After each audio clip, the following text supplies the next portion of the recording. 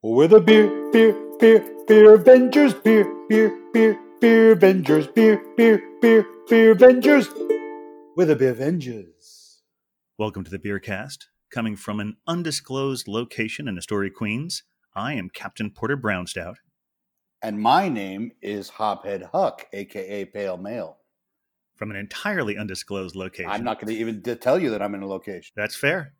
And I am hiding out in my 8th floor bunker, deep in an area of Brooklyn. This is the Beer Wonder. And this is the Beer Avengers Beercast. It's a podcast, but since it's about beer, we call it a Beercast. We're about to get to our pours because it's really not the Beercast until we're all drinking. But first, I want to say something about at the end of last week's episode when I was deep into a 12% Imperial Stout. I said some things about the Marvel Cinematic Universe. And I know people on the internet are very sensitive, so let me just say these things. First of all, I know that Thanos did not actually father the Avengers. That was a thing that I said that implied that. Now, I know who Thanos is, so no letters about that. Also, I said there were 100 or 50 movies. I think there are 23 or 24, not counting all the movies that came before that and all the Netflix shows and the show that Hophead Huck watched. But there are 23, 24. There are those core movies, and there are probably more than 5 that I liked. I am glad we cleared that up. Hey, I was being a little hyperbolic. Don't ask me to name the ones that I liked because I didn't do that much research. But I think there probably were more than 5. So Well, Captain, moving on from that, who's ready to pour their beer? So Let's get to the beers. Absolutely. I'll start. Okay. all right. Today, I've got an exciting different style. This is from Grimm Brewing in Brooklyn. It's called Seconds, and it is a dark, mild ale. There's a lot to be discussed about said ale. Ooh, that's a Very beautiful pop open interesting, there.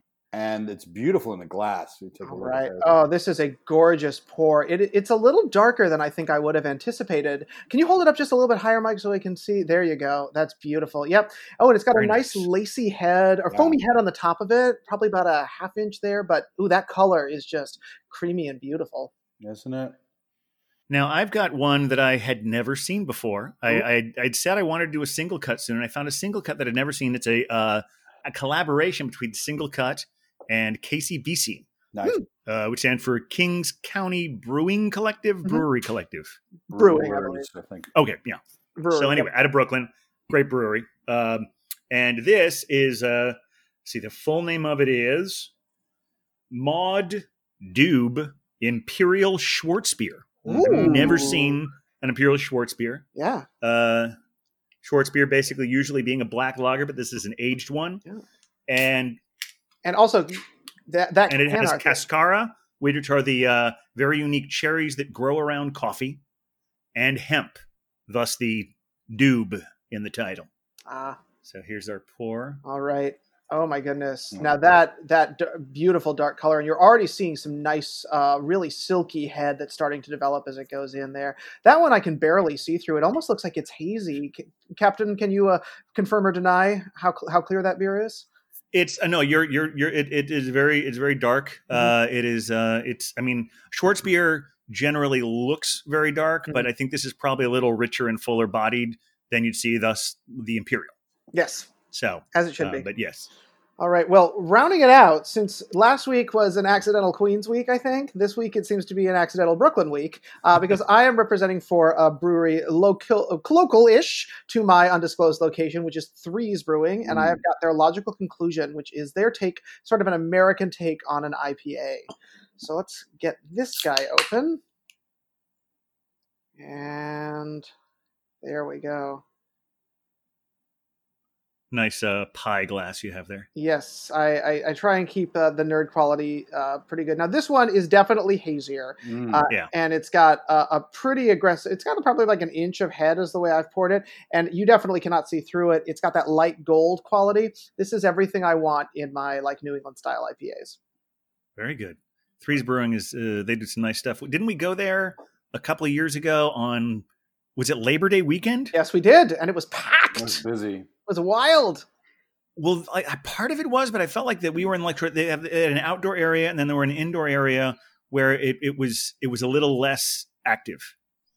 Yes, they've got a beautiful backyard. If you're hanging around Gowanus, there's also a beautiful crawl to be done between them, Strong Rope, and now Wild East, which is open there. It's a gorgeous. I think we might have mentioned them last week, but we did. Yeah, I think that same night we did Strong Rope, didn't we? We did. Yep. We did Strong Rope and them and something else. And you could bookend them with two really great bars, St. Cabrinus and I love St. Cabrinus. Mission Dolores on the other side. Oh, I miss them. That whole family of brewery. Oh, your Mission Dolores is gone, or you just miss them because you haven't been able to go? I just miss them because I haven't been able to go. I love that place. Yeah, it's they are open. Mm-hmm. I like them. Bar Great Harry. Isn't Al Farm them as well? Oh yeah, yeah, mm-hmm. Yeah. Now I read that Wild East had right before everything shut down. Wild East was about to open their tap room, weren't they? Yes. So they were just getting ready to do it before everything shut down. I know that they're doing delivery, and I'm seeing a little bit of distribution from them right now. But yeah, it was, I think, like them and Torch and Crown were some of the ones that we had been really getting excited for. At least I was getting excited for. Yeah. So once this is all done, I'll be eager to check those out. Hopefully with the entire Beer Vengers crew, of course. Now the one you got, you said it's you said an American take on an IPA, or do they literally call it an APA? So they're calling it an American IPA is sort of the way that they're describing it, and based on the sort of description of it, it definitely has a lot of the qualities that I would expect a New England IPA to have. I love their flavor description based on the hops that are in there. They describe it as being ripe peach, fluffy wheat, gushers, and white minerals. And so ultimately, I'm living my 90s kid fantasy of Gushers candy in my beer at this point. But it's a solid combination of Simcoe and Mosaics as well as Citra. So it's going to have everything you expect. But I imagine, I haven't tried it yet, of course, but a little bit of bite at the end. Gentlemen, shall we drink? Let's drink. Cheers, folks. Let's drink. All right. Oh, that's very nice. Yeah. Mm-hmm. All right. Yeah. This one is, as I said, it's an Imperial Schwartz beer. So I believe I had it when it came out. Yeah, it's the funniest thing. Like I've been checking Singlecut's website regularly since I can walk there from where I live, and I've been wanting to support them over the course of not that I didn't support them before. It's one of those places where it's just far enough away from my apartment, and I have no trouble getting their beer anywhere else. That it was a real novelty when they first opened it. I went there repeatedly, and then it became something if I had visitors from somewhere else, or if I had a special occasion, like, oh, you got to see Singlecut. Oh, yeah. We talked briefly about that last time. I know my dates were a little bit off. They did indeed open in late 2012, because I remember that some of us all went there for my 45th birthday in 2013. That was a fun day. We now know the Captain PBS. Huck, I think you joined us a little bit later in the day. Am I remembering that right? Sure. Because we eventually wound up going down to the Bohemian Hall Beer Garden and spent some time in my apartment as well. It was sort of a crawl on its own. Oh, yeah. Which is, we need to do a future show that's entirely about crawls. Oh, and Hophead Huck is a king of crawl design. I'm very excited. I've been crawling since I was 40. Well, since I was 40. But I also think that we, as far as like figuring out how to do it and where to go, have perfected it in the sense that crawls get a bad name because you think of crawls just with, frat guys getting wasted. Right. Ours are, we were, and definitely always intoxicated by the end of it, but it's a little, it's in narrowing the scope of it, figuring out how far to walk in between each one. Yeah, I know we mentioned that Singlecut was that they were the first beer. Well, here's the thing. They said they were the first brewery in Queens since Prohibition. Now, Rockaway Brewing contests that. Mm-hmm. But I don't know exactly. Rockaway Brewing is in far Queens, although they have a tasting room in Long Island City. And some it was explained to me once and the details are hazy in Well, memory. I But, do know a little bit about them from yeah. from my Clark Kent job in the beer industry. Is that they were homebrewers who were sort of bouncing around, and they found their first location in that Long Island City area. So they still do brew there, and they actually have a really cool bottling machine or canning machine that is in there. That they don't have much space, so they go out onto the street. So they open up their big doors and they go out there. And now they have finally returned to their outpost in the Rockaways. So it was sort of like we were homebrewing in the Rockaways and we don't really have a spot for it. Then they moved to Long Island City and then they've gone back to the Rockaways. So although both of those places are technically Queens. That is, there's no argument. If they were brewing in the Rockaways before Singlecut, they were the first one in Queens. But I'm not really sure on their timeline. Yeah. They're both wonderful breweries. Oh, aces. Yes. I know that Rockaway has a cat. For those of you who like to check out your brewery cats. Yes, that's true. So I didn't see it when I was there recently. I went there a few weeks ago when I was doing my own little crawl of sorts, where I went to Rockaway and I went to Fifth Hammer. Ooh. Both of those. And they were doing a whole barrels outside. Mm-hmm. They got a few barrels outside and a little bit of street seating. And it was like 3:00 in the afternoon on a weekday, so it was fun. That sounds great. Now tell us about the Maud Doob. Yes, please. Maud Doob. Okay, so this now I feel I mentioned the cherries and the what was the hemp. Mm-hmm. But I guess I feel like I should read their description on their website. Maud Doob Imperial Schwarzbier with Cascara and hemp, lagered for almost 2 months in our horizontal lager tanks. MD is an intensely roasty, chocolatey, crisp, and super dry traditional dark lager, albeit with a Queens/Brooklyn twist. Nice. For the last month, this beer has sat on some elusive Gold Mountain Cascara, the super tasty and unique cherry that grows around coffee beans, imparting the gentlest of complex coffee berry, coffee/berry, I should say, just on the finish of this very classic but rich and robust beer. We then consulted the weed priests, who demanded we had hemp. We complied. They knew. As it should be. That is the Maud Doob. I think it's really is nice. I will honestly can say I can't identify the flavor of hemp off the top of my head. Cascara is not an easy one either. No, but Cascara, but it definitely there's a cherry note to it that I definitely taste there. Oh, okay. And like I said, it's imperial, so it's it is a 7.4 ABV. So that's not bad. Kind of a very high ABV for Schwarzbier, but a low ABV for an imperial. And like I said, it's got a light bodied for that style. And I'm remembering something that I wanted to bring up. I think most people who might be listening to this know these abbreviations, but you used one that I didn't know last week. So I think we should probably make sure that we ABV is alcohol by volume. Yes. Beer it's sort of, if you took proof the way they have it for hard liquor and just cut it in half, it's just the exact percentage, the amount of like 100 proof whiskey is 50% alcohol. If this says it's 7.4%, that's 7.4% alcohol by volume. And the one you used that I hadn't heard of was, I think it was SRM. Yes, the SRM, standard reference method. So this is like a little bit on the beer nerd spectrum, so I'll apologize for that one. But that's all right. We're all about the nerd. Hey, rock it out. So the SRM is the way that when you're giving a standard description of a beer, you describe the color. So the SRM is from 1 to 40 in sort of essentially increasing darkness. So 1 is pretty clear.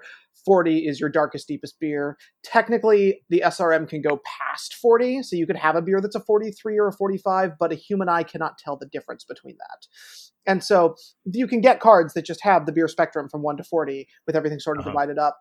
And if you get a technical description of a beer, usually it will give you a range. This beer is somewhere in the 4 to 6 range. This beer is somewhere in the 28 to 31 range as to where the brewer thinks the coloration is going to come out. Wow. Okay. I did not know that. Yeah, it's good times. In fact, I bet we could link to an SRM chart in the in our comments in case people want to check it out. I'm happy to send the captain one that I like to show off. I'm curious to see that myself. Yeah. Look into the darkness of mine. See, I know. And now that was I'm already forgotten. That's a Grimm, isn't it? Yes. Now this is the opposite of an imperial because it is a dark mild. and it's only 3.8. No, I'm sorry, 3%. 3%. 3%. So it's almost like a non-alcoholic beer, which is. But that's is it full flavored? 2%.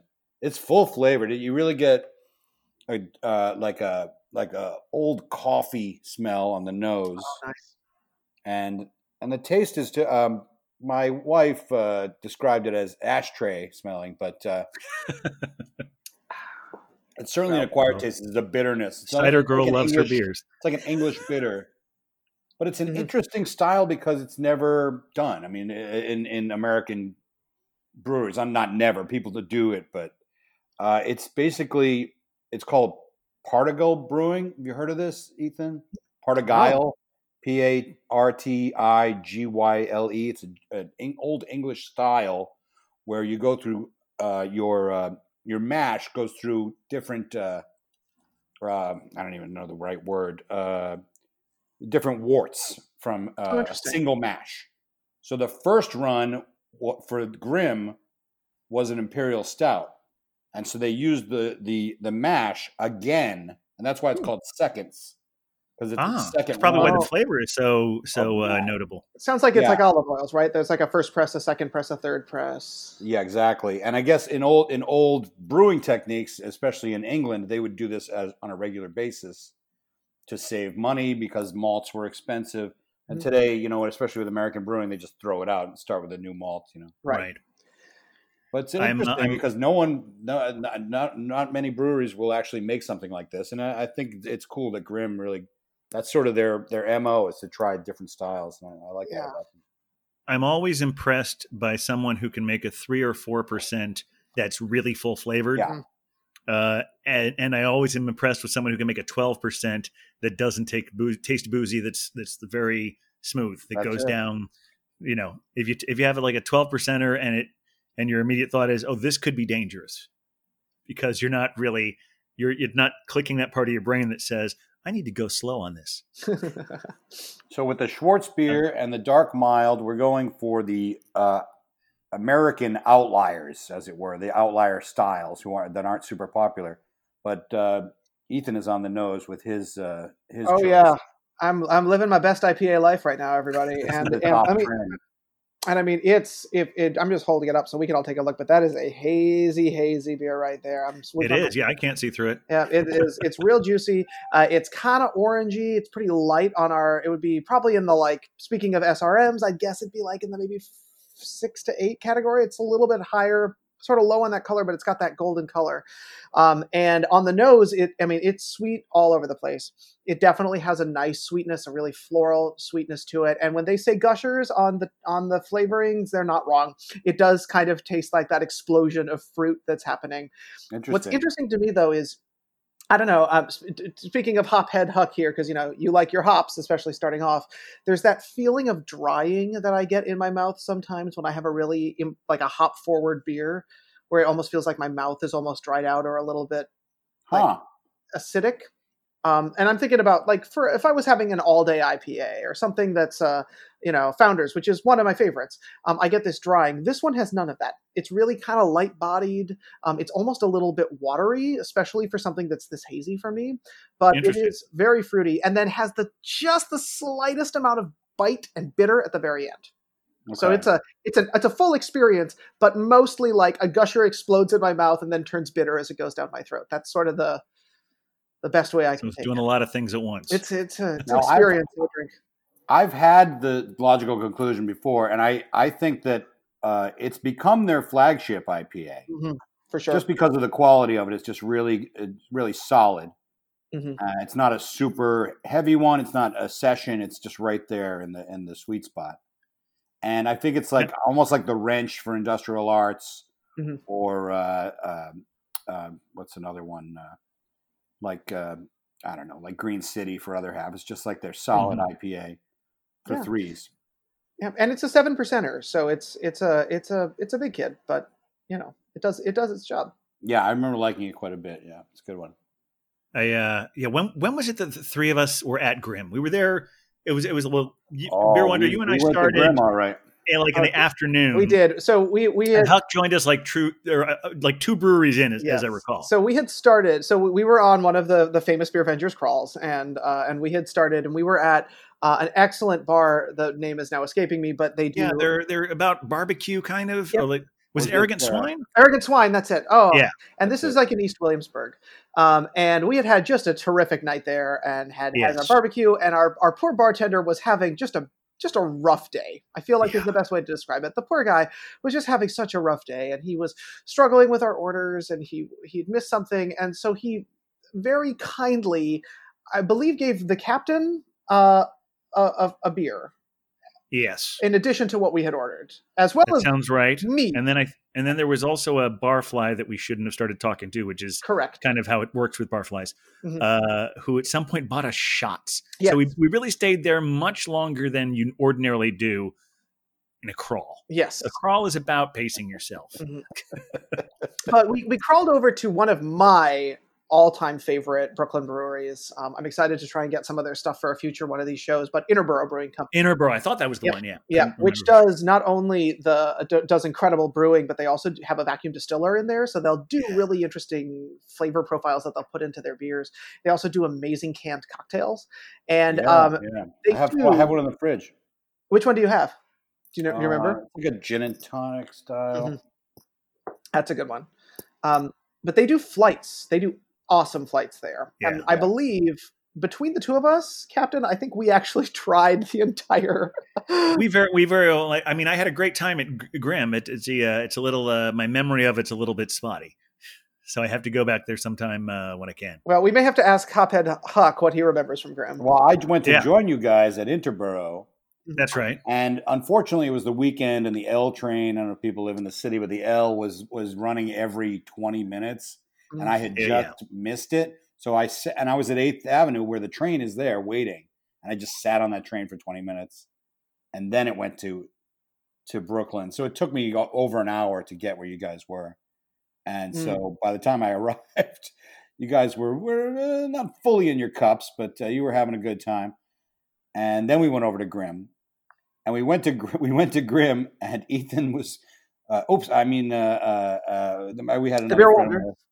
Beer Wonder was going. He was saying, "I don't like sours. Let's try them all." And he lined up 4 ounce pours of every sour. Yeah, and every one you tried, you're like, "Nope. Let's try the next one." No. I feel like we may just need to do a sour episode just so that I can try and find a few that redeem themselves for me. Now, we've talked about the beers. We've talked about the breweries. One thing I realized we have not talked about is the price point.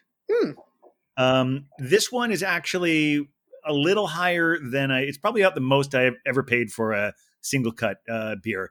It was $8.49 for. I mean, and it is a tall boy. Yeah, it's beautiful. But yeah, and it's worth it. You know, we were talking about the one I had from single cut. You know, they're often $20 for a 4-pack, sometimes $16 for a 4-pack. This is a little pricier, and it's very worth it. But you didn't buy it at the brewery. No, I got it at Astoria Beer and Cheese. That's the strange thing. Like I said, I've been looking up their website and going there a lot more. That's right, because we were talking about how I go there mostly when people are in town, like when my dad's in town. If I have a friend who's never been to the neighborhood before, like a visitor, like, oh, this is a special little thing that we do. But in pandemic times, I have been regularly looking at their website so I can support them and go there. And I've gone there several times, but I have not seen that on their website. I think they might have come out with it sometime last year. I think it came out in February. Okay, February. All right. Because I remember having it at a bar at Milk and Hops, actually, there, which is a sister bar to it is, Beer and Cheese. I think I had it there. I remember I wanted it because it was I'm into the lagers, so I wanted to get a hold of that one. Yeah. Yeah. But yeah, I'm glad it's holding up. That's nice. Can you hold that one up again? I just want to take a peek at it one more time. That's gorgeous. Yeah, and it's in that Astoria Beer and Cheese cup. It's just so dark. Yes. It's just so dark it is. that it's just very exciting. And especially, and you said for $8, something that is that rich and deep and full flavor seems like it's pretty. Yeah, I did a search on beer menus, and there's not a lot of places that have it, but it's not.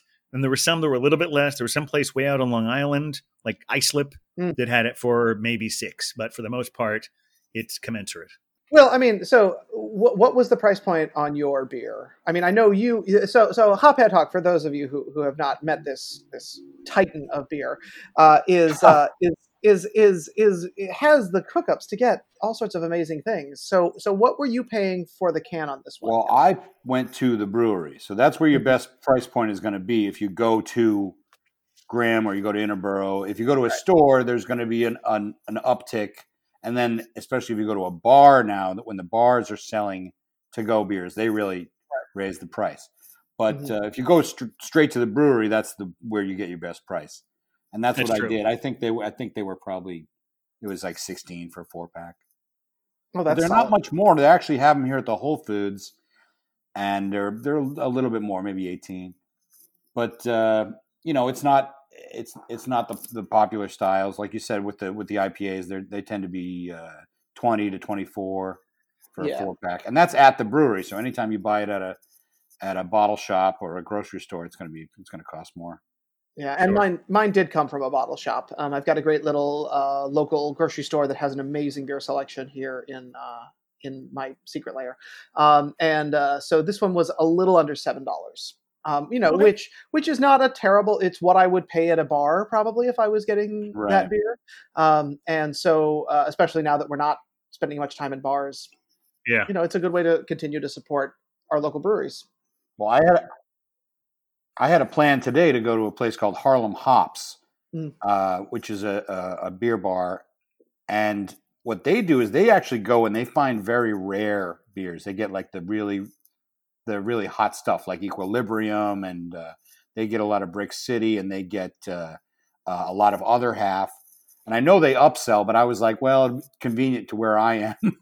I could go there and buy a $9 can, for the podcast. But of course, they were closed on Mondays, which always happens to me. I always want to buy things in the morning or on a Monday, and everyone else is like, we're still sleeping. Yeah, I know some bottle shops put it up a little bit. I find generally that Astoria Beer and Cheese doesn't. That's another reason why I don't often go to Singlecut directly, is because I find, at least with the draft, and I think probably with the cans as well. Do you guys remember when Singlecut started doing cans? Because they were, now it seems like every time a new brewery starts, they want to do cans almost right away. But Singlecut resisted it for a while. Yeah. When they first started canning, I don't recall. But it was definitely 2 or 3 years after they started the brewery. Right. But yeah, I definitely find that when I'd be there in the tasting room, that because they're just a few blocks away from Astoria Beer and Cheese, and I would find that the draft prices at both places were pretty much the same. There you go. But, it's breweries tend to have different business plans, and some want to get real big, real fast. Yeah, like Lord Hobo, which just blew up huge. They got a lot of investment and just got really, really big, and thusly they get a lot of flack, right? For being too big, right. But others a good example is like District 96. You had any of theirs? They much like Singlecut, they were good for a good 3 years. Didn't can, and worked it out and got a reputation and slowly worked into canning. And now they're doing 2-3 beers a week and they're selling them out. So their plan was very sharp. Singlecut also has now a second outlet just upstate because they bought Schmaltz. Yeah, that's right. Yeah. Singlecut North. And I can't think of the name of Singlecut North, but it was originally the brewery that was owned by Schmaltz. And so Schmaltz is still existing. They've gone back to being a contract brewer. Okay. But their brewery is now run by Singlecut. Who knows, maybe Schmaltz contracts part of that area as well. But it's a little, they grew too big for 1933 37th Street. Which, last little bit of trivia here, because we talked about it, they claim to be the first Queens brewery since Prohibition. 1933 is the year that Prohibition was repealed. Yes. Which I don't think they actually knew until they bought it. But once they realized that, well, of course they ran with it. Naturally. And one of their first beers they ever made was their 1933 ale.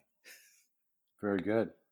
I know all about Repeal Day because I had a job once where I was going around town dressed as like 1920s gangsters and telling people to buy Dewar's for Repeal Day. I've had gigs like that. That sounds like fun. Yeah. I hope someone bought you a Dewar's in the process. Hey, pal! Happy Repeal Day! Like we would just randomly grab people on the street. That sounds familiar. Yeah. Right, well, I know we did say that we were going to tell origin stories. To recap a little from last week, we are when we decided on the name, the Beer Vengers, we noticed how many things that fit the various superhero myths that also fit with us. Fighting crime not being one of them, but one of them is that everyone who likes beer or loves beer or has any kind of relationship with beer has some sort of backstory for how they got to where they are, which is similar to something that is commonly referred to in the superhero films as the origin story. You know, I didn't become Captain Porter Brownstout because I was a child and my parents got murdered by a robber outside the opera. I didn't go to a lab and have myself exposed to gamma rays. Instead, I started, I guess it was, I think the statute of limitations is over, but let's just say it started at 19 because where I was living in Ohio, 19 was the legal age for beer. Not long after that, they upped it to 21, but I got grandfathered in. So from the age of 19 on, I was legal. Are you kidding me with that? Oh, you didn't know about that? Wow. What wasn't you because you grew up in Massachusetts, right? It was 21. It was from 21. The jump? I went to Vermont when I was 18 when it was still, and I drank at a bar one time, but that was it. Yeah. I mean, and I would say the first experiences I had were the most garbage beer. Because and it's amazing that I kept drinking beer after drinking that because it was just some you just everyone convinced you get used to it, you get the buzz on. So it was drinking stuff like Milwaukee's Best, which is the most ironic name ever. I mean, it's a city that's known for like the beer capital of the country. And they have like the prime examples, and this is the worst swill, and they call it Milwaukee's Best. It's almost like a joke. But there was that. There was Meisterbrow. There was Hams. I remember seeing one. And then a little later it was like Keystone. All these various things. But the first beer I had on a regular basis that I was a little bit above those that I liked was Killian's Red on draft. Nice. There was a bar near where I worked in downtown Dayton, Ohio called TB Hopkins. And then on the bar, they would have Ruffles with ranch dressing and they had Killian's Red on draft. And I liked probably if I had it now, I might still enjoy it, but it was just good enough. And it was a cut above everything else I'd been drinking, and that's when I started drinking that for a while, and I think that's when I first started to have my thing for draft beer. I've always preferred draft beer. It's funny doing this podcast in these times, we're pretty much limited unless we're doing something from a growler that we're drinking cans and bottles. Right. But draft is always my first choice. When I go to a bottle shop, if they have anything good on draft, I will always pick the draft over what they have in the cooler. Mm-hmm. And that's when it started. Now over the next several years, so that would have been like the late 80s, early 90s, and it was still poor. I mean, not poor, but limited resources, and so I drink whatever I could get my hands on. But it was when I was in Orlando in the mid 90s that I started to drink predominantly imports because where I lived was very near an Irish pub called Kate O'Brien's, and they had Newcastle Brown on draft. Now at that point, I think I'd had Bass a few times, and I really liked that one a lot.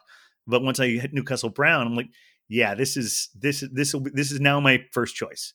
It became hard to find for a while, but then, but yeah, that was my top two were always, and usually I had to go for number two because Bass was everywhere. But Newcastle Brown was my number one. And you really could not find any good American beer. There was no good American beer. No. I remember early on, I mean, I would have Michelob Dark it was funny that I was still always drawn to the dark. Mm-hmm. There wasn't even a Heineken dark for a while that I really liked. But there was a Renaissance festival I worked at in the mid 90s. Then their sponsor was Michelob Dark, so that was always the beer I had there. But that Kate O'Brien's and the Newcastle Brown, that was the beautiful thing. Moved to New York in the late 90s, and the first thing. Now, do you guys know? I mean, Beer Wonder, I think, given your things you've been exploring, you might actually know the answer to this one. When was the term craft beer coined? Ooh, that is a good question. I don't know. Yeah, I don't either. I feel like Sam Adams was the first. They claimed the first, yeah. They claimed to be the first, but I don't know when they were actually calling it that. Because the first thing that I would retroactively identify as a craft beer that I had when I moved to New York City was I went to a Seatown, which is now a Staples, in my neighborhood, same neighborhood then as it is now. And I got a 6-pack of Brooklyn Brown. And that is yummy, delicious. Again, not one I would see a lot, but there were definitely a few bars I saw Brooklyn Brown at. And so that was one of my go-tos. And so over the next several years, still not a lot of great stuff going on with American beer. But in 2000, now it must have been 2009 or 2010, maybe even before that. But my first trip to the Pony Bar, I know we talked a lot about the Pony Bar last week. So what I did was I went on to Untapped and I looked up my beers, and I also looked up my Pony list. Did we talk at all about the Pony list last week? We mentioned the shirts, but we didn't really talk about the list. Right, but we mentioned the shirts were they're how many unique pours you'd had, right? Correct, yes. And so in order to log that, you had to come up with a list. When you first went to the Pony Bar, you would ask them. They kept them behind the bar. They had them in a sort of a filing cabinet kind of a thing. And you'd go and you'd say your name, or I think they give you a card with a number on it. Yep. And they'd bring your list, and you'd fill out what beers you had then, and then you give them back. And then they went to another thing where it was never a hard copy, where they would, I guess, shred it or throw it away, but they'd scan it, so it wasn't taking up so much space. And so that's how you were. And when they went through various iterations, but basically you could go there and you'd record. It was mostly in the honor system. Yeah, recording the beers that you would have. So I'm pretty sure my first visit to the Pony Bar was in late 2010. And my first recorded Pony Bar beer was in January of 2011. Oh, wow. Well, I actually just punched up my list. Mine says August 20th, 2012. I had a first bite. Well, we did talk a while about it took me a while for you to convince you that this is the place we should go hang out. Sure did. Yes. That'll be more of your origin story. Your origin story. But that's a little teaser for that. But yeah, I can't tell you which one I had first. I had to reorganize the entire list. I literally have an Excel spreadsheet that I printed out. The captain's incredible Excel spreadsheet is a thing of wonder, I'll be honest. But I hadn't updated it in a long time. So since the time we recorded this last week, I went on Untapped, which is an app we will need to talk about in greater length another one. But yes, something where you record your beers at all bars. So I'd stopped adding to the list because I figured, well, I'll do it on Untapped and then update later. I hadn't done it since, I'm going to say, in a couple of years, actually. But I was able to look up everything I had on there. So between January 25th, 2011 and June 20th, 2019, I had 571 unique beers there. Wow.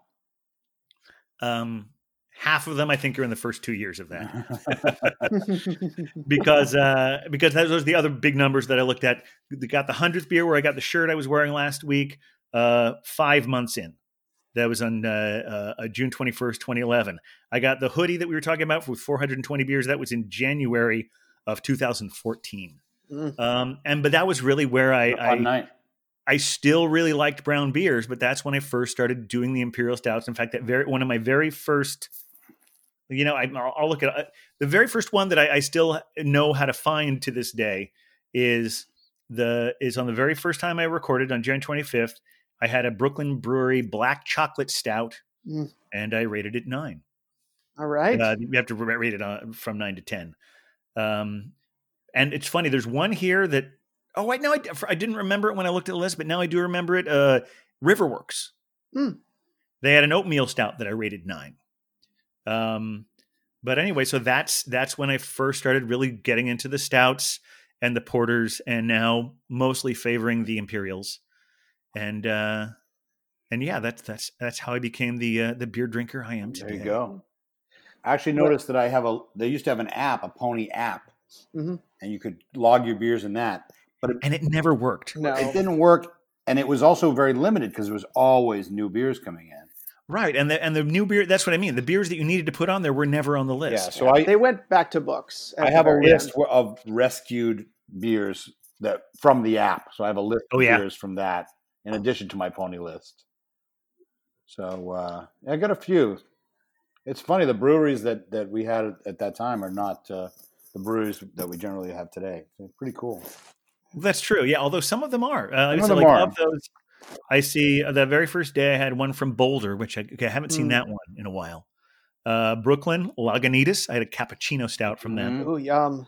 I mentioned the Riverworks oatmeal stout. The one talked about this last week, although I can't remember the last time I saw this one.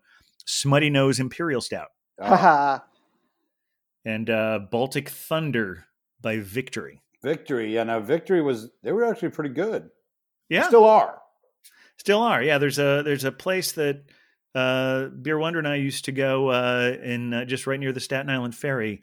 It's a beer garden. Oh yeah, that is sponsored by Victory. Well, we went there a few times as well. Went once, yeah. Yeah, it's a solid spot. So Victory and 6 Point and Southern Tier Brewing are all now a conglomerate. Oh, I didn't know that. So they've become like this bigger craft brewery company. Mm-hmm. So Pennsylvania, Brooklyn, and Long Island. Yeah. Okay. Yeah, it works for them, and I think all three of them are still making quality beers. It's just they're not as cool, man. Because they're not. Yeah, I agree. Not as micro. That was the word Glenn used for Sam Adams back in the day. That's right, microbrewery. Yeah. Well, and I did ask Captain. I did ask our Lord Google about where the term craft brewery comes from, and they say it originated in the 80s. Yeah, well, there you go. See, that's what I'm saying. I knew it was a lot longer ago than people give it credit, that people think of it, because I never used the word until around the time I started drinking at the Pony Bar. I was drinking Boston Lager in 87, 88 for sure. But you didn't call it craft beer. Let's get a Sam Adams craft beer. Yeah, no. But it was the only one of its kind. That's true. Yeah. In fact, he's a little bitter about that from what I read.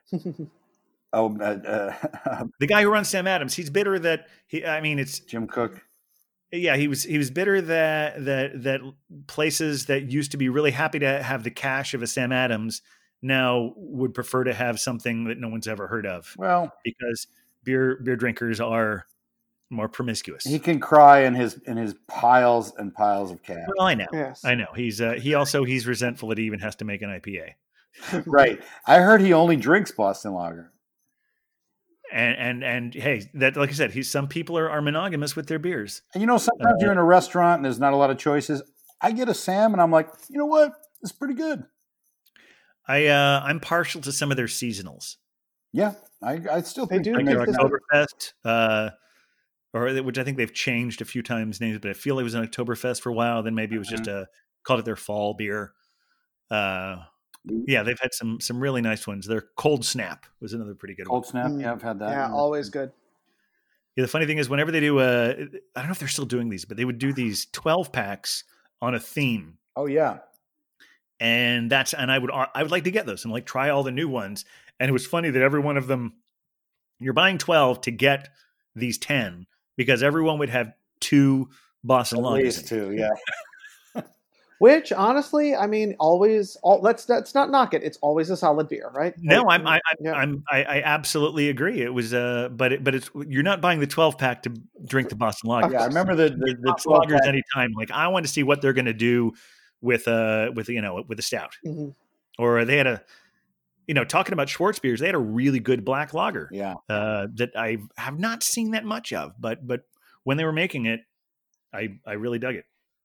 Well, if you're putting a beer in a bottle, it's like whoa, hey, whoa, bottles. No, that's not cool. It's got to be a can. Come on. Well, that's the new thing as well. Yeah. Because really, it's going to be a 16-ounce can. Exactly, tall boys. It's the cans, I think one of the things that I've heard about is that I was looking this up that the cans really do preserve the flavor better than the bottles. Yeah, part of it's about light. Part of it is about reducing access to Yeah. light, because even a dark bottle will only knock out about 98%. They're also what's lighter to coming in. carry, and they're environmentally better to transport. Although I've never had a bottle rupture on me. That is true. Right. That is That true. happened to you last And week. also, Have you guys had this experience with cans rupturing? Oh, yeah. On your way home? Not personally, but I know about it happening. Yeah. Happened to me last week. we're bad week in beer. There we go for you. Well, it was 75% good. But in fact, because the 3 remaining beers in the 4-pack were so good, it made me even more annoyed that one ruptured. Yeah. With all the talk we had last week about Evil Twin and Bridge and Tunnel, you guys got me really excited to go there. So I hopped on the city bike and went out there. And you mentioned about Evil Twin having all of their New York-centric titles. Yes. Well, now they not only have New York-centric titles, but New York in a pandemic centric titles. Oh, yeah. So the 4-pack I brought home was a 4-pack of IPAs called If You Can Make It Here in a Pandemic, You Can Make It Anywhere. Well, they had another one this week. Was my neighborhood is so nice ever since everybody else moved upstate. Yes. Also, Evil Twin has the initials ET. So they have one called ET Stayed Home. Yeah, they've done Nice. I think they've done 12 iterations of it. The sour ale, yeah. Yeah, there are a couple different sours, right? Oh, you said 12 different sours? Yeah, every week they put one out, it seems like. Ugh. I think they just put out ET 12, yeah. And they the Evil Waters they're doing are really interesting. The hard seltzers. Yes, much more so than than your shelfy seltzers, or the White Claw gets a lot of flack, shelf space. And but the Evil Water is actually pretty good. And this one we tried one last week when we got together. Mm-hmm. It had that sort of a tropical cocktail vibe to it. It was with tamarind and lime. Now when Huck says we got together in a park, unfolding chairs. We did. Safely. Socially distanced with masks.